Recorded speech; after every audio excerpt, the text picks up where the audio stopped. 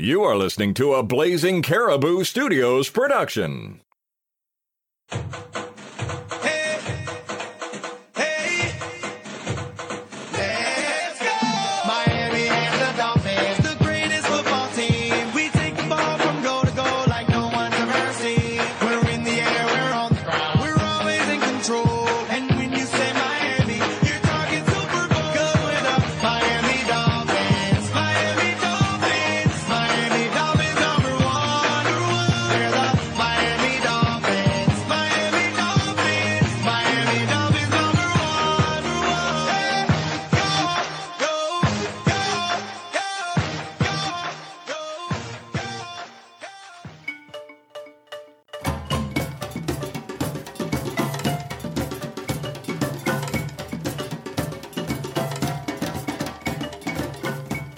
And welcome back to the Varmints Podcast, wherein we do a whole bunch of research to educate ourselves and you, the listener, on all things that creep, crawl, slither, fly, jump, hop, and swim on this planet, one animal at a time. My name's Paul, and I am not an animal expert. I'm Donna, and I am also not an animal expert, and today we are going to talk about the flippity, floppity, spinny, crazy, squeaky dolphins! Yes. But first, the news.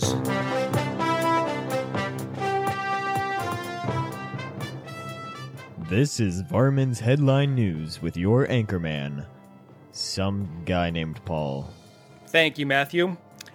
Succulents have never been more in style than they are right now, and all you have to do is look in my daughter's bedroom to know that. She has them everywhere.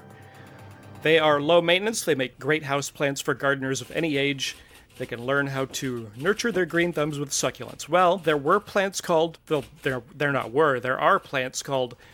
succulents, and those are also called string of pearls. And those plants grew bunny-like ears from their base, and last year it inspired quite a few Easter gifts. Now, though, there is a new animal-like succulent out there, and they are dolphin succulents. They are a cross-pollination between the string of pearls bunny succulents and another succulent known as the hot dog cactus. And these truly look like little tiny dolphins jumping out of the water. They're amazing. It sprouts white and pink flowers, and you'll want to keep these tiny little jumping dolphins free of any barriers as they grow. They do well in open pots, and they tend to thrive in colder months inside, so they're best kept in the comfort of your air conditioner all year round.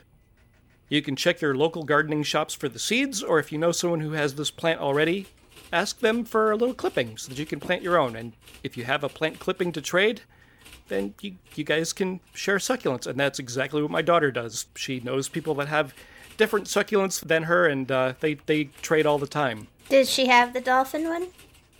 Not yet. You can get the seeds online. I think they're $17 or $18 for a package of 100 seeds. And I don't know how easy it is to grow a succulent from a seed. I think my daughter generally buys them, after they've grown a little bit. Right. But they're fairly inexpensive if you want to try growing them. Well, not me. I have a black thumb, so. I keep my cats and dogs alive, and that's all I should be asked to do. So. Yeah. I like plants, but I can't. Yeah. I have a greenish thumb. It depends on what it is. Yeah, you live in a climate with water like everywhere, so. Yeah, and I still manage to kill things once in a while. It's really bad. Well, we have no water in Colorado and also no oxygen, so it's a losing battle. I just can't. Yeah. I don't have the energy. Yeah, unlike me, you have an excuse. Yeah. It's a terrible excuse because I have plenty of friends that are really good gardeners right here in the state. But that's my story and I'm sticking to it. All right, well, here's a reminder to everybody go to blazingcariboustudios.com for links to our audio and our show notes for today's episode. We are also on Twitter and Instagram at Varmints Podcast, all one word, and at varmintspodcast@gmail.com for questions, comments, stories, and suggestiones. I run a Pinterest board for every animal, so if you go over there and put varmints into the search engine, you'll find us over there, and also there's a link at the bottom of our show notes. Paul put some Easter eggs in the show notes sometimes, so you also want to head over there to look at those and make sure that you see them, because you could win a prize. You never know. That's right. You never know. If you want some Varmints merchandise, of which there is lots of really cool new stuff, go over to tpublic.com and put Varmints in the search engine. You will find us. You're going to get all sorts of wonderful stuff over there. Tote bags, t-shirts, coffee cups, whatever you want. If you like the show, why not tell a friend about us and introduce them to the podcast? We are everywhere podcasts are found.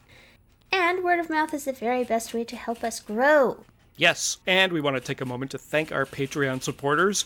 You don't have to give us money through Patreon, but some of you do anyway, and we appreciate that so much. It helps us to get merch out to people and to pay for hosting and pay for all that good stuff that we need. We need it to keep the podcast going, so we do appreciate it so much. Yes. So let's go ahead and talk about dolphins.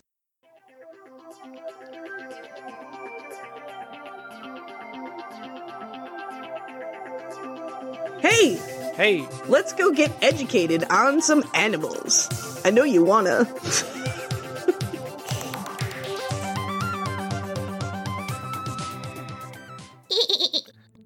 That sounds a little more like a goat. I'm really trying.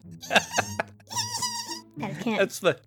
That's the goat dolphin. The goat species. Dolphin. Yeah, the dolphin. Before we get into the rest of this episode, you know, people really love dolphins, and we do too. And we understand that some of you might have strong feelings regarding the treatment of dolphins when it comes to study and research and education and entertainment. And our podcast has always been, and will continue to be, entertainment, first and foremost, and then we try to sneak in some education and poop jokes and bonus facts in a fun, kind of lighthearted manner. What we don't do is push a specific agenda that goes above and beyond the statement that closes the show, be nice to animals. So you get to define that for yourself and then act upon it, and so we're just going to get into dolphins.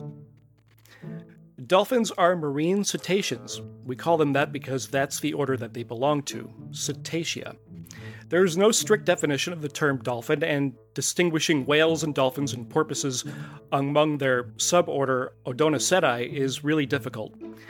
Because cetaceans longer than 9 feet are generally called whales, however, there's some whales that are smaller than that, and there's some dolphins bigger than that.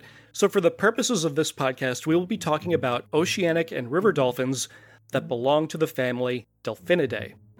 Killer whales technically qualify as dolphins, but they're getting their own episode. Yeah.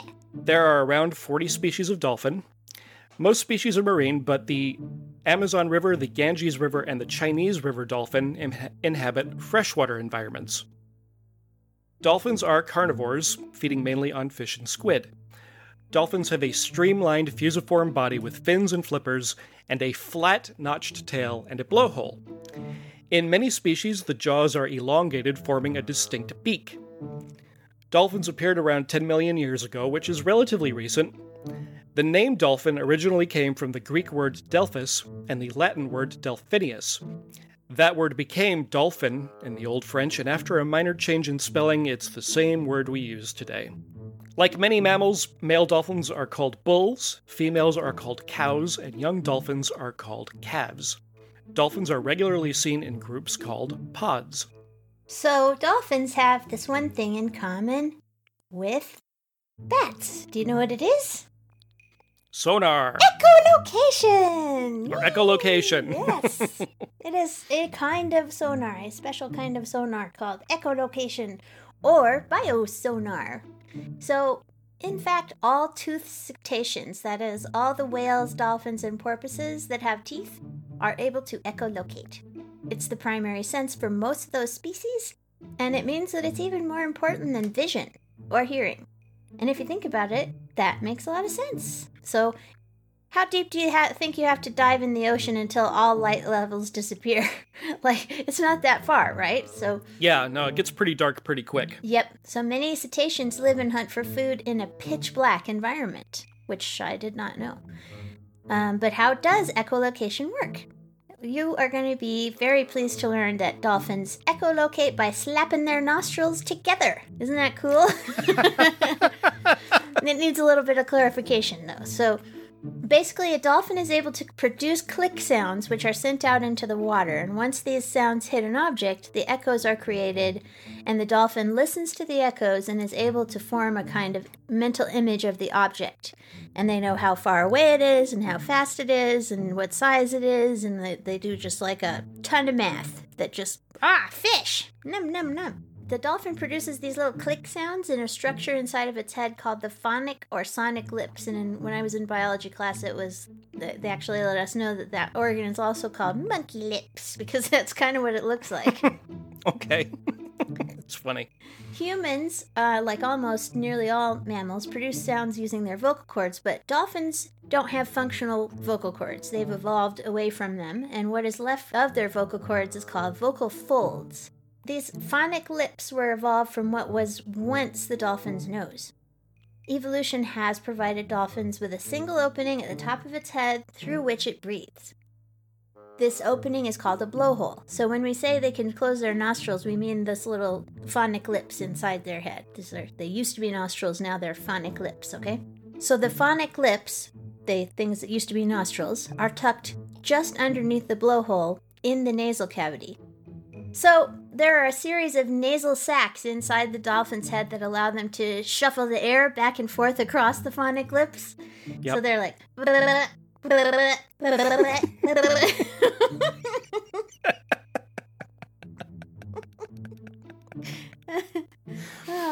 Scientists didn't know how they did this for a very long time, and they were super baffled as to how they managed to produce these little clicks. No one was sure exactly where in the dolphin's head these clicks were originating from, and they thought that they might come from down in the larynx, in the nasal cavity, or maybe even from their blowhole, but thanks to a few relatively recent studies, scientists are now reasonably sure that the phonic lips are the source of the clicks, although it is still a bit of a mystery as to exactly how pushing air across these lips results in the clicks themselves. Like, they don't know quite how that mechanism works, but the guess is that the lips slap against each other.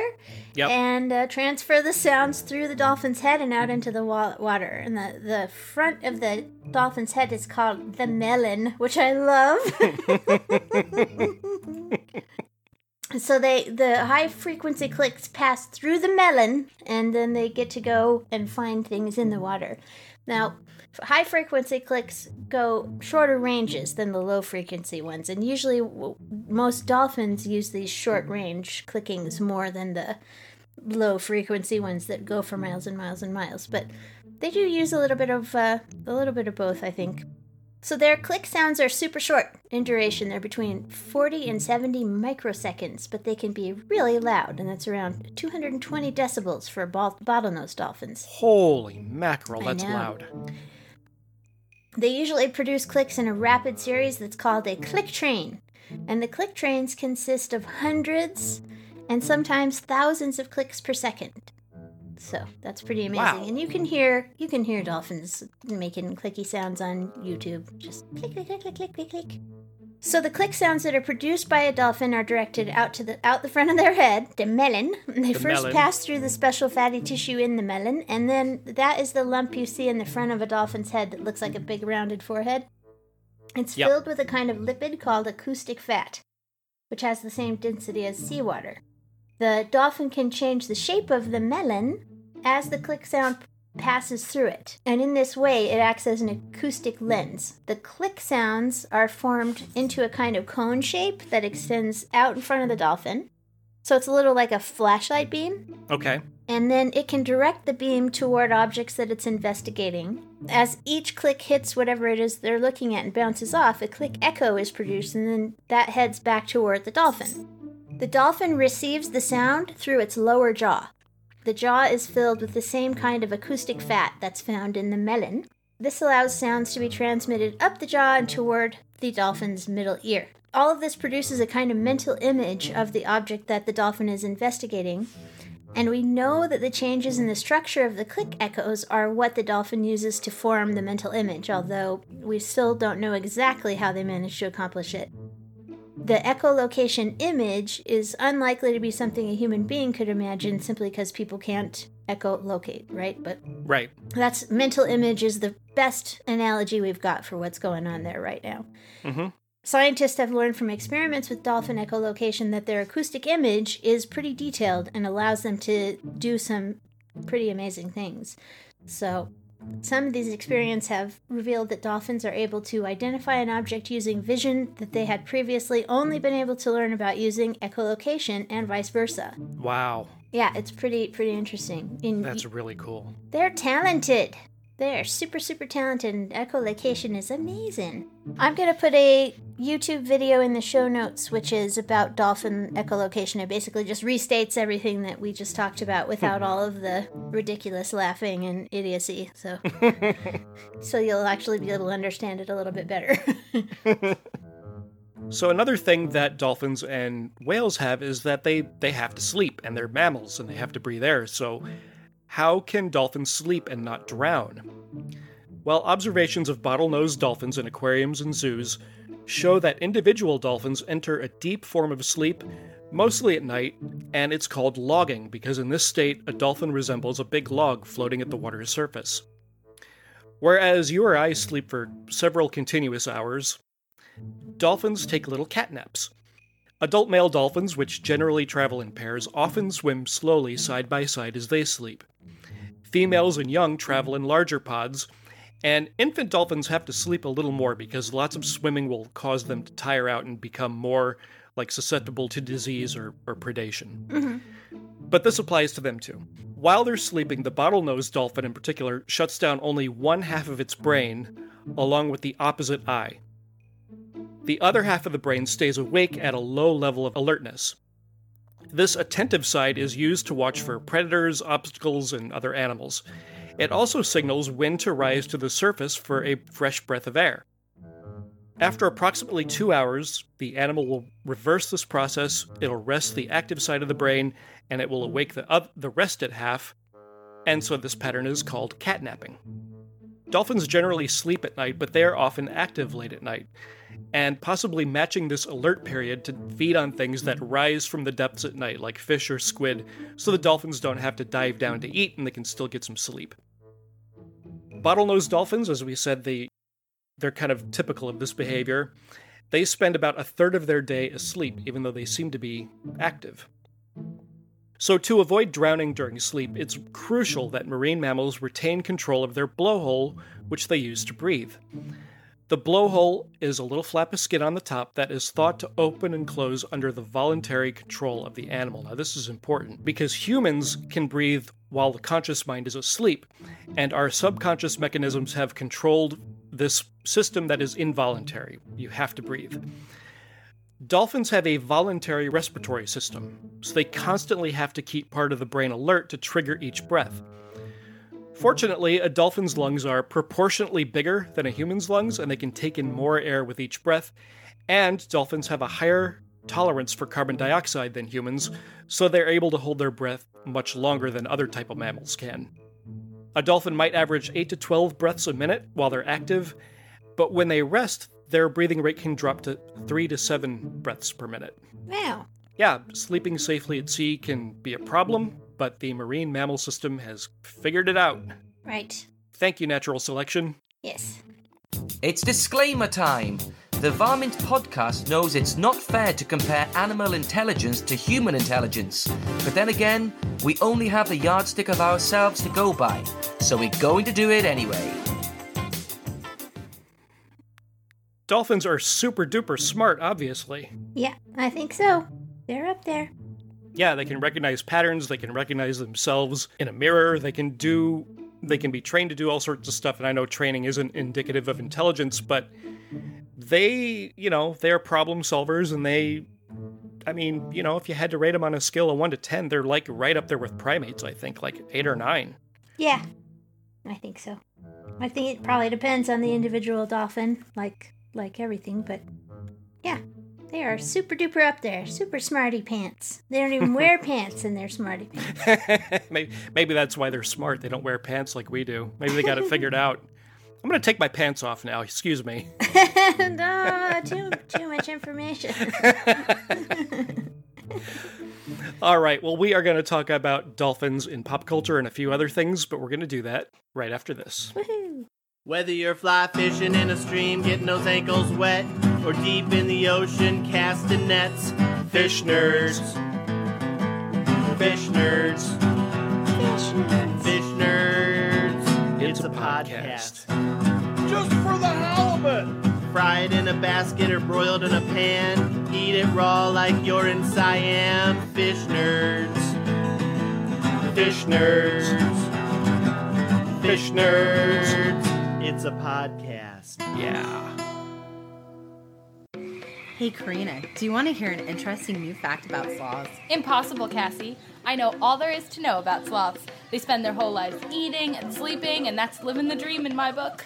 I bet you don't know this fact. Fine, surprise me. Sloths are surprisingly fast and skilled swimmers. They can move 3 times faster in water than they ever can on land. Suddenly, I love them even more. Where can I possibly learn more exciting and interesting facts about sloths? Well, we did do an entire episode on sloths for Crittercast. Right! Crittercast, our comedic animal-themed podcast. It's the show where we talk about all kinds of animals and why we love them. We upload new episodes twice a month on every second and fourth Sunday. Just in time for your Monday morning commute. You can find Crittercast on iTunes, Spotify, and many other podcast streaming apps. Plus, check out our website, CrittercastPodcast.com, for links to all of our social media and for more fun facts and adorable photos of critters big and small. Crittercast Podcast. Hey there everyone! Paul and Donna are a couple of nerds just like you, and they don't get to see animals up close and in person very often. So let's talk about where we all see them most of the time. On movies, TV, comic books, toys, and video games. So, my pop culture pick this week is a football team. We don't really do sports ball all that much on the podcast, but here we are, the Miami Dolphins. Sports ball! Yeah, the Miami Dolphins are a professional American football team based in the Miami metropolitan area, which is just about an hour and a half away from where this podcast is produced. Mm-hmm.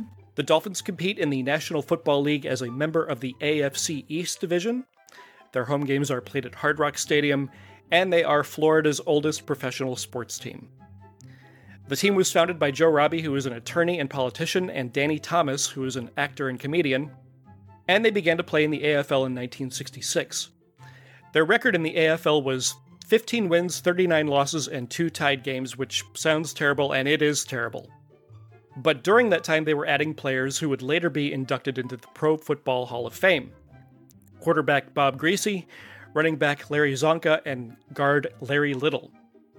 The AFL and the NFL merged in 1970, and the Miami Dolphins were part of that merge. They got a new head coach. His name is Don Shula, and he is also now in the Hall of Fame.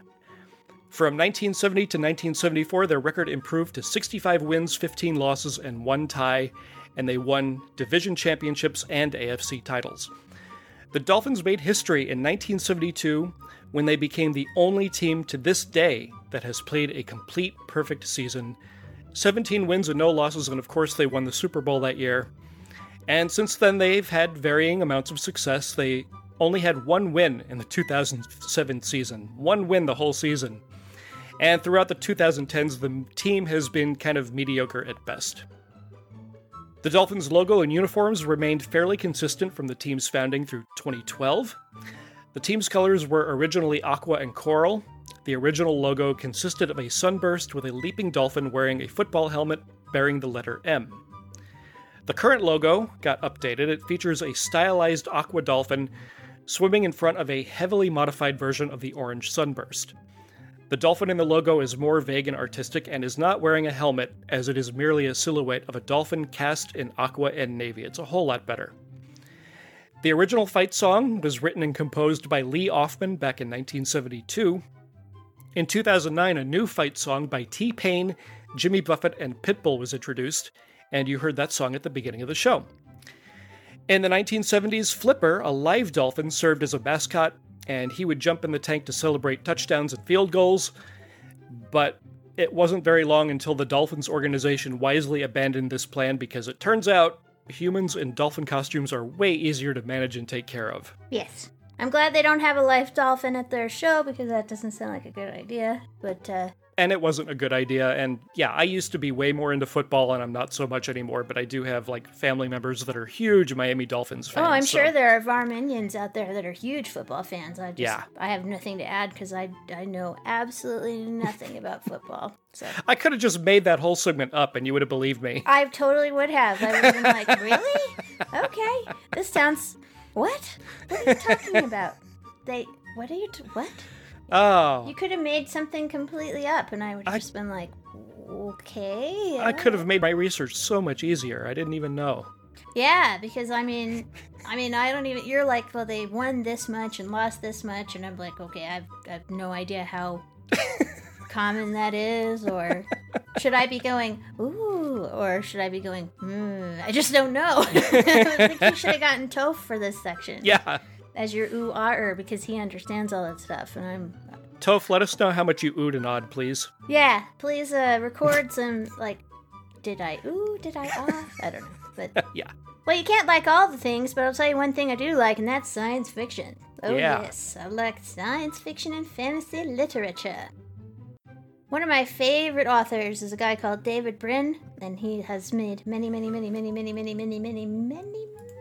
books. David Brin is an American scientist and an author of science fiction, like I said. He has received Hugo and Locus and Campbell and Nebula Awards. His novel, The Postman, was adapted as a feature film starring Kevin Costner in 1997. And his nonfiction book, The Transparent Society, won the Freedom of Speech Award of the American Library Association and the McGannon Communication Award. He is super cool, and I follow him on Facebook. He has a lot to say about everything going on in the world. He writes wonderful essays about things that he puts out about once a week. And one of my favorite guys ever. Should be as famous as Neil deGrasse Tyson, in my opinion, but he is not. He is mostly famous to sci-fi nerds like me. We're going to listen to a little piece of Startide Rising, and so you know this is going to be a little longer. It's going to be about 4 minutes, and this is what's freely available for you to listen to as a sample of this book on Audible's website. So there's no problem with anything as far as that's concerned. You can go over there and hear exactly what we're going to play for you, so it should be fine. Startide Rising is a 1983 science fiction novel by David Brin. It is the second book of the 6 novels set in his Uplift universe, which I definitely recommend. It's really, really good. The Uplift series is about humans decide to go in and genetically uplift chimpanzees and dolphins to have an intelligence that is similar to humans so that they can work together to solve problems on their planet. They have wonderful characters. There's a chimpanzee scientist that's great. And then this book mostly focuses on dolphins. So these dolphins have been uplifted to be super intelligent, and they are part of the crew on this spaceship. The spaceship is called Streaker. It is crewed by 150 uplifted dolphins, 7 humans, and the chimpanzee scientist I was telling you about. They discover a derelict fleet of 50,000 spaceships the size of small moons in a shallow cluster. And these ships to belong to the progenitors, the legendary first race which uplifted all the other species. So what they're supposed to do is investigate, but they get into trouble, and there the story keeps going. So I'm going to play you the first 4 minutes of the book, and I hope you enjoy. I really love these books. Cannot recommend them more. Finns had been making wisecracks about human beings for thousands of years. They had always found men terribly funny. The fact that humanity had recently meddled with their genes and taught them engineering hadn't done much to change their attitude. Finns were still smart Alex. Toshio watched the small instrument panel of his sea sled, pretending to check the depth gauge. The sled thrummed along at a constant 10 meters below the surface. There were no adjustments to be made, yet he concentrated on the panel as Kipiru swam up alongside, doubtless to start another round of teasing. "Little hands, whistle," The sleek gray cetacean did a barrel roll to Toshio's right, then drew nearer to eye the boy casually. "Whistle us a tune about ships and space and going home." Kipiru's voice, echoing from a complex set of chambers under his skull, rumbled like the groaning of a bassoon. He could just as well have imitated an oboe or a tenor sax. "Well, little hands, where is your song?" Kipiru was making sure the rest of the party could hear. The other Finns swam quietly, but Toshio could tell they were listening. He was glad that Hikahi, the leader of the expedition, was far ahead scouting. It would be far worse if she were here and ordered Kipiru to leave him alone. Nothing Kipiru said could match the shame of being protected like a helpless child. Kipiru rolled lazily, belly up, next to the boy's sled, kicking slow fluke strokes to stay easily abreast of Toshio's machine. In the crystal-clear water of Kithrop, everything seemed strangely refracted. The coral-like peaks of the metal mounds shimmered as though mountains seen through the haze of a long valley. Drifting yellow tendrils of dangleweed hung from the surface.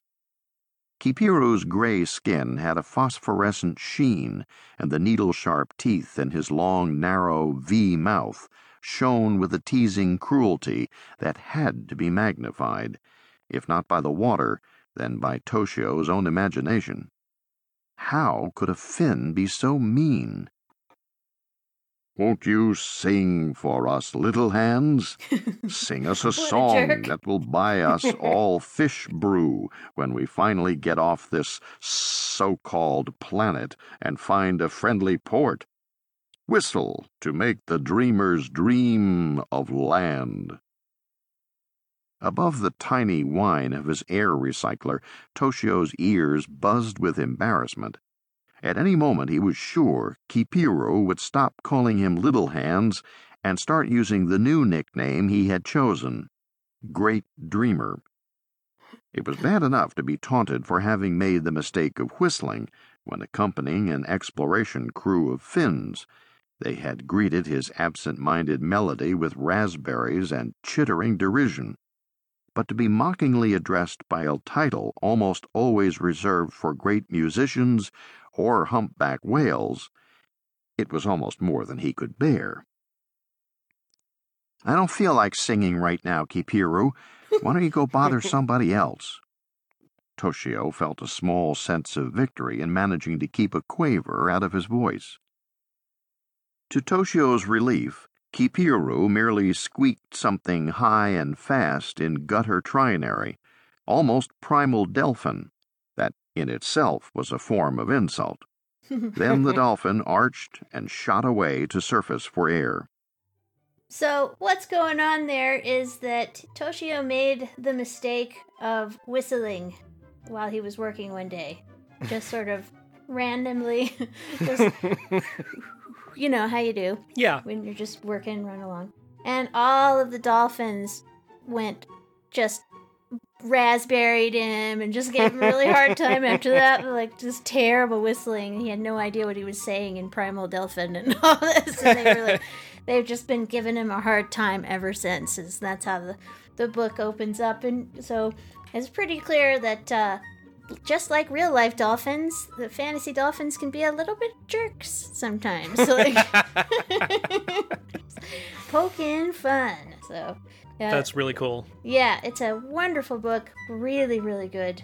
And what's nice about it is that he hasn't made them all these fantasy crystal waving good guys that are like, oh, the dolphins are to the rescue. Yeah. They all have different personalities. Some of them are good, some of them are bad, some of them are neutral, some of them are really nasty characters. And, you know, so they have fully developed range of personalities and roles within the saga of the book as the humans. They are every bit as important as the humans. And I would even say in some cases more so.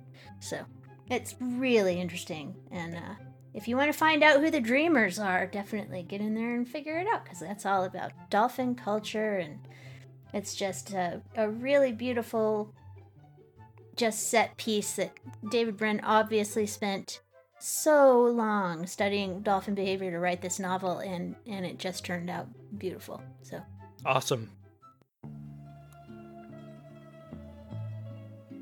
What's the matter with you? Aren't you hungry? Aren't you gonna eat that? Come on, eat! My wife really wants me to eat dolphin. Really? No. Would you eat? You wouldn't eat dolphin, right? Oh no, never. Yeah. Not even if they weren't endangered, which they are. So. Yeah. I put no in the show notes, but I was thinking about it. And no, I'm not going to eat dolphin. Yeah. I know it doesn't make any sense. It's just hard for me to consider eating something that's that smart. Like. Oh yeah, it's like me and octopuses. Like I cannot eat octopus at all. Yeah. Yeah. And that's because I welcome my my tentacled overlords, and when they take over the world, they're probably going to ride in on dolphins. They're not going to take over the world. They're too smart to do that. I don't know. Who wants to be in charge of this mess? We certainly don't. You can tell by how we run the place. Yeah. Oh boy. Oh boy. Is your brain a repository of useless information? Well, let's help everyone win that next trivia night, or just sound smarter than the rest of the room, with the Animal Fact of the Week. So on canned tuna, there is the silhouette of a dolphin with a tiny circle, and it is meant to be an assurance that no dolphins were killed as tuna bycatch and that you can enjoy your canned tuna without worry. Well, this dolphin-safe label has been around for quite a long time, and the regulations for using it have gotten tougher over the years. So while this is sort of good news for dolphins, the tougher regulations actually don't come from conservationists, but from an ongoing trade spat with Mexico. So in the 80s, a video was shown on the news, and some dolphins were shown on a tuna boat being treated really, really horribly. Right. So in the late 1980s, major tuna companies began buying their tuna from fishermen who didn't kill dolphins, and they labeled their cans dolphin safe. Well, how do you make sure that they're not killing dolphins? So the US in 1990 enacted the Dolphin Protection Consumer Information Act.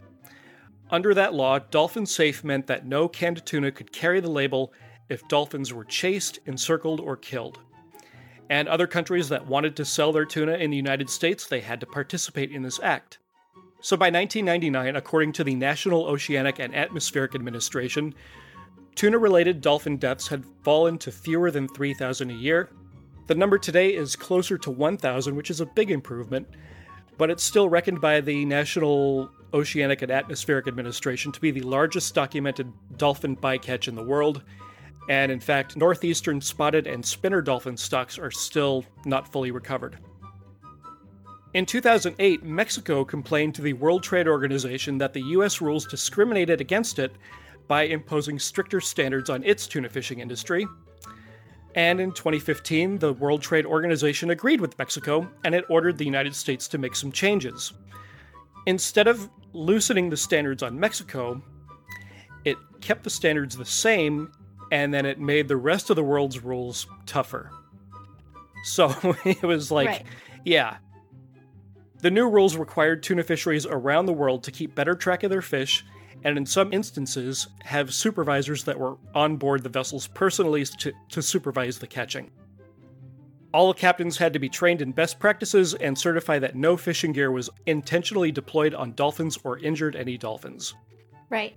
This, the United States claimed, could debunk Mexico's claim that other fisheries kill more dolphins than its own. In 2016, the World Trade Organization found that the rules applied to the Mexican fishing industry were not less favorable than those that applied to tuna fisheries in the United States and other countries. That ruling was appealed, and on December 14, 2018, that ruling was definitively upheld, finding that any harm caused to Mexico's tuna industry stemmed from a legitimate regulatory distinction that was calibrated to the risk to the dolphins. What's the upshot then? Well, the upshot is that fewer dolphins are dying. Mm-hmm. But here's the other problem. The dolphin safe label might lead us to think that dolphins are the only animals that die in tuna fishing, and that's not the case. Large-scale commercial tuna fisheries that adhere to the regulations widely use fish aggregation devices, which are logs or rafts tethered to the ocean to attract fish. But this device unintentionally kills all sorts of marine life: sharks, rays, marlins, sea turtles, things that get scooped up with the rest of the tuna. Right. So these devices are very, very dolphin safe, but they're not very ocean safe. These are just things to think about when you are buying canned tuna from the store or when you're eating that tuna sandwich. We're not telling you what to do, just giving you the details behind that little label. Well, there you go. Okay, well, I think we want to talk about the question of, can dolphins communicate with a language? Can we understand their language? Do they have a language? And boy, it sure seems like they should, right? With all of that vocalization, it seems like that they should have some sort of meaningful content. But in spite of half a century of study, nobody can say what the fundamental units of dolphin vocalization are or how those units get assembled. Now, this article is from 2015, and I want to just let you know that since then, in 2017, a computer program did run through an algorithm of a whole bunch of dolphin recordings, and they seem to have found like 7 distinct units of dolphin communication that could indicate that there is some sort of a language going on here in the way that we think about language. But the question is still sort of out there, because you have to think about, like, what do we think makes a language? And so I'm going to just read you really quickly a few things that we think about that make language. One, there's duality of patterning. That's distinctive sounds that are called phonemes that are arbitrary and have no meaning, but humans string these sounds together in an infinite number of ways to create meaning via words and sentences. And other animals don't communicate by arranging arbitrary sounds, and that limits the number of messages that they can create. Then there's creativity, new words invented easily. Animals have to evolve in order for their signs to change. In general, I think that might be not true in some species. So, okay, but I wouldn't know for sure. So, but that's one of the things about human language that is so. Displacement, humans can talk about remote, abstract, or imaginary things that aren't happening in their immediate environments, and that we don't really know for sure if animals can do that. Definitely, there are a few animals that have been proven to think about the future, so that's sort of imagining things, but be quite in the context that we do it. Then there's interchangeability. Any gender of human can use the same languages, and in certain animal communications in the animal world, they can only be used by one gender of that animal. There's cultural transmission, which means that we pass the words down to our children after they're born. It's not something that's innate to them. But for the most part, animals communicate in ways that are biological or inborn. But as we have seen in several shows before, there are animals that do pass communication forms down to their offspring. We talked about finches doing that just a few weeks ago. So it is something that they do, some animals. But this is, again, human language includes all of these things. And animal language might contain a few of them, but we don't know of any that contains all of them, the way that ours does. Then there's arbitrariness. Human language is symbolic, using a set number of sounds, phonemes, and characters, our alphabet, which allows our ideas to be recorded and preserved. And animal communication is not symbolic in the way that we do it, right? So that they can't preserve ideas of the past. They can't pass them on with symbols the way that we do. On a purely biological level, the human voice box and tongue are unique and required to make sounds that we recognize as a language. Other animals have different biological structures, which that is going to determine what sort of sounds they can make, right? Right. Then there's ambiguity. A word or a sign can have several meanings, and in animals, every sign has only one meaning, as far as we know. Then there's variety. Human language can arrange words into an infinite number of ideas, sometimes referred to as the discrete infinity. And animals seem to only have a limited number of communications they can use to communicate. So that's very long, and I'm sorry it took so much time, but we kind of had to get a baseline of what humans think of when we think about what makes a language. And some animal communication systems may include some of these features, but they don't include all of them, and ours does. That's the measuring stick that we're using. So they've been training, everybody has seen people training dolphins to do all sorts of things for years and years. They can solve puzzles, puzzles. There are places that have little puzzle-solving things that they can do for fun and treats, and they're perfect at it. They threw a PVC pipe, like a larger PVC pipe, shoved over a smaller one so that it makes a little pod with a rope on each end, and they filled it with fish so that the dolphins had to cooperate to pull it apart and get at the fish, and they figured it out in like half a second. It took them hardly any time at all. So yeah, they're crazy smart.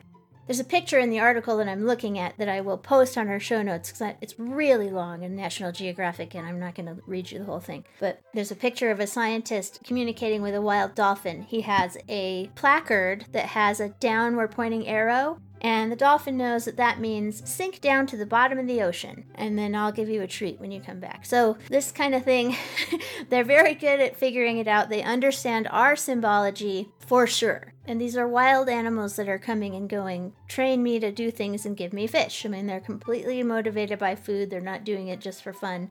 So they can certainly understand that. But here's the thing. Virtually no evidence supports the existence of anything resembling a dolphin language. And some scientists express exasperation at the continued search.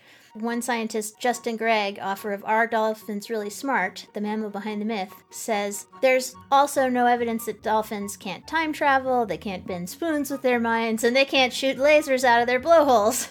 But the ever-present scientific caveat that there is much we do not know has allowed dolphinese proponents to slip the idea of a dolphin language in the back door. So where he sees a half a century of failure, this other scientist and other prominent researchers see a preponderance of circumstantial evidence that lead them to believe the problem hasn't been looked at in the right way with the right set of tools. And this is where they talk about data mining algorithms that they're going to use to look at the chit-chat of dolphins and try to see if they can spot anything like a language, which we were talking about, to decode their vocalizations. Right. There's lots and lots of ways that scientists are trying to do this, and there's a ton of information about it in this article. So I really want you guys to read it. It's really interesting. And all of these behaviors have a mark of intelligence, and the scientist that is involved in most of this article said, the question is not how smart are dolphins, but how are dolphins smart? That's a pretty good way to look at it. What we know is that they definitely communicate. They have a bunch of ways to communicate. Their way of communicating with each other, there seems to be words. It looks to us like there are specific sounds that mean specific things, but we can't prove it. We don't have the evidence, and we don't really know for sure that that's the case. But I think he's right that we just kind of need to try to look at it through the dolphin's lens. Do they need these things, you know? And we don't need it to communicate with them. I mean, we're not going to be teaching them engineering at any point, like in Star Tide Rising, but without a lot of genetic tampering on the level that David Brand fantasizes about. But that doesn't mean that their way of communication is not perfectly adequate for what they use it for, which is finding other units of their pod, other members of their pod, and finding other dolphins, and finding stuff to eat, and figuring out when there are hazards in the water, and all sorts of things. It works perfectly fine for them. So, do they have a language? We don't know. Maybe. But they sure are interesting. Yeah, that's really interesting. Yeah, it's very pretty cool. Yeah, they do all sorts of stuff. They can, I mean, there's ones that pick up sea sponges and put them on their nose so that they don't get poked by certain types of... Oh, yeah. Yeah. I can't remember exactly what that's all about, but they do all sorts of stuff. They can dig fish out of the sand in the ocean floor by using their echolocation. There's just all sorts of stuff they can do. They play like ravens do. They play games. Like they'll blow bubbles in the water and swim through them and do all sorts of really wonderful things down there just for pleasure, seemingly. Yep. Yeah. Dolphins in Kona, Hawaii adorn themselves with leaves that fall so into cool. the water. And it seems to be part of their play pattern. Oh, that is so cool. Yeah, I mean, who knows why they're doing it, but they are. So they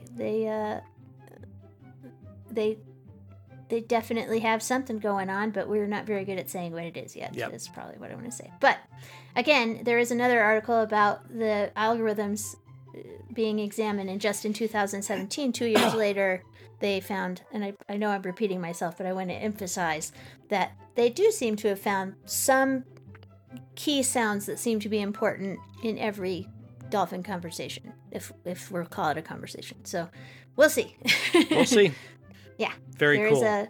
There's a Russian guy that says that he's recorded dolphins having a conversation, but nobody trusts his data because it's too private. It's too captive dolphins, and captive behavior is just not. It's not a good way to measure what's going on, right? Right. So, because you know what's going on in captivity, but that doesn't tell you anything about what they're actually doing in the wild. Those can be two completely different things. So. Right. And also, he hasn't submitted his stuff to international peer review, and so you should probably just ignore that guy. Yeah. Yep. I'm sure people have probably heard of them if they're dolphin fanatics, and he's just not. It's not that other scientists dislike his ideas. They just want to be able to get them through peer review and talk about them, and he won't submit to international peer review. So that's always a warning sign when somebody doesn't want to do that. Yeah. Yeah. So. Cool. Yeah. Well, that was awesome. I've been wanting to do an episode about dolphins for quite a while. Yes. That was fun. I love dolphins. Dolphins are so cute. Thank you so much, everybody, for listening. This podcast has been brought to you with technical support by Matthew Chomo, bed music by Kevin MacLeod. Our logo was created by Imran Javed.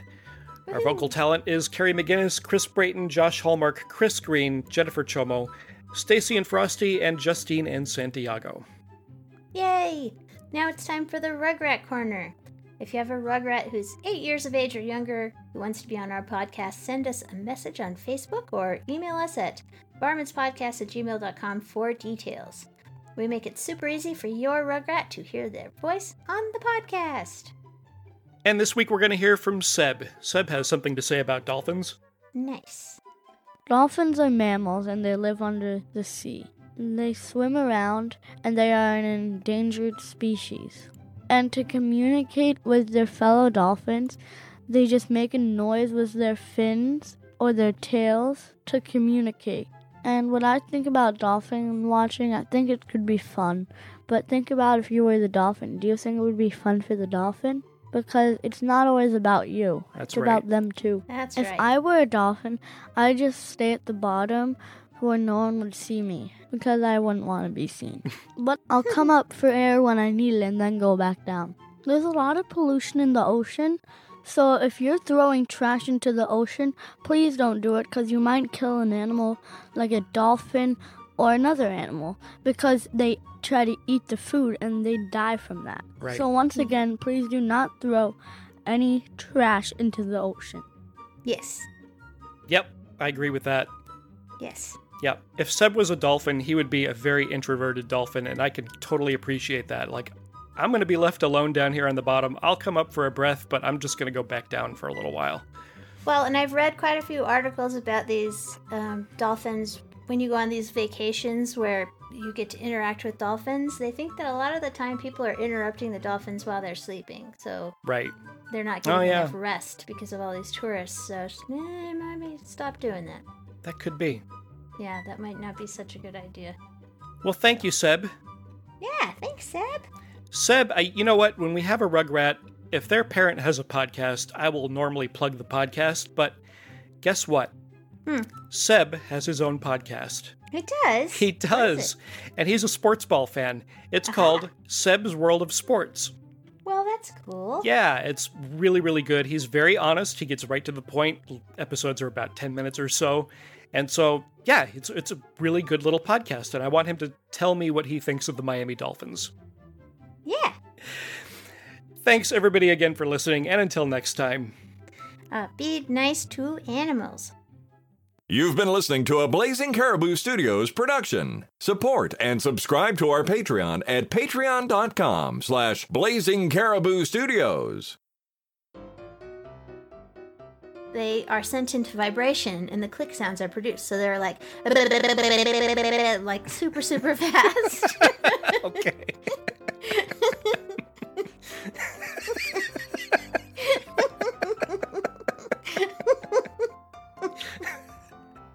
That's exactly what they sound like.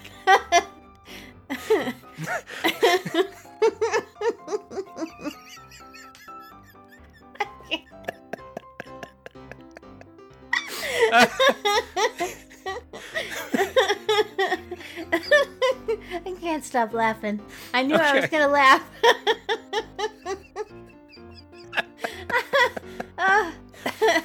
My sleep schedule has been really rough lately, so this feels like it's gonna be a little bit of a rough ride. So I just cracked myself up.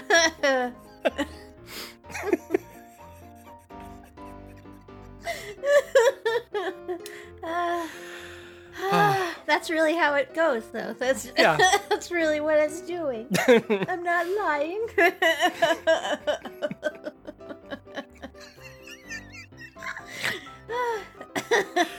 Oh, wow. Oh. Oh my goodness.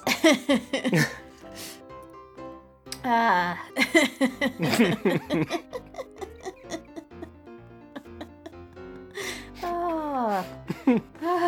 Okay. You're slap happy. I am. And I've had lots of sleep, so that's not the problem. Oh my goodness. That was pretty funny. Laugh at my own jokes. I'll be here all night. Be sure to tip your waitress. Broomts.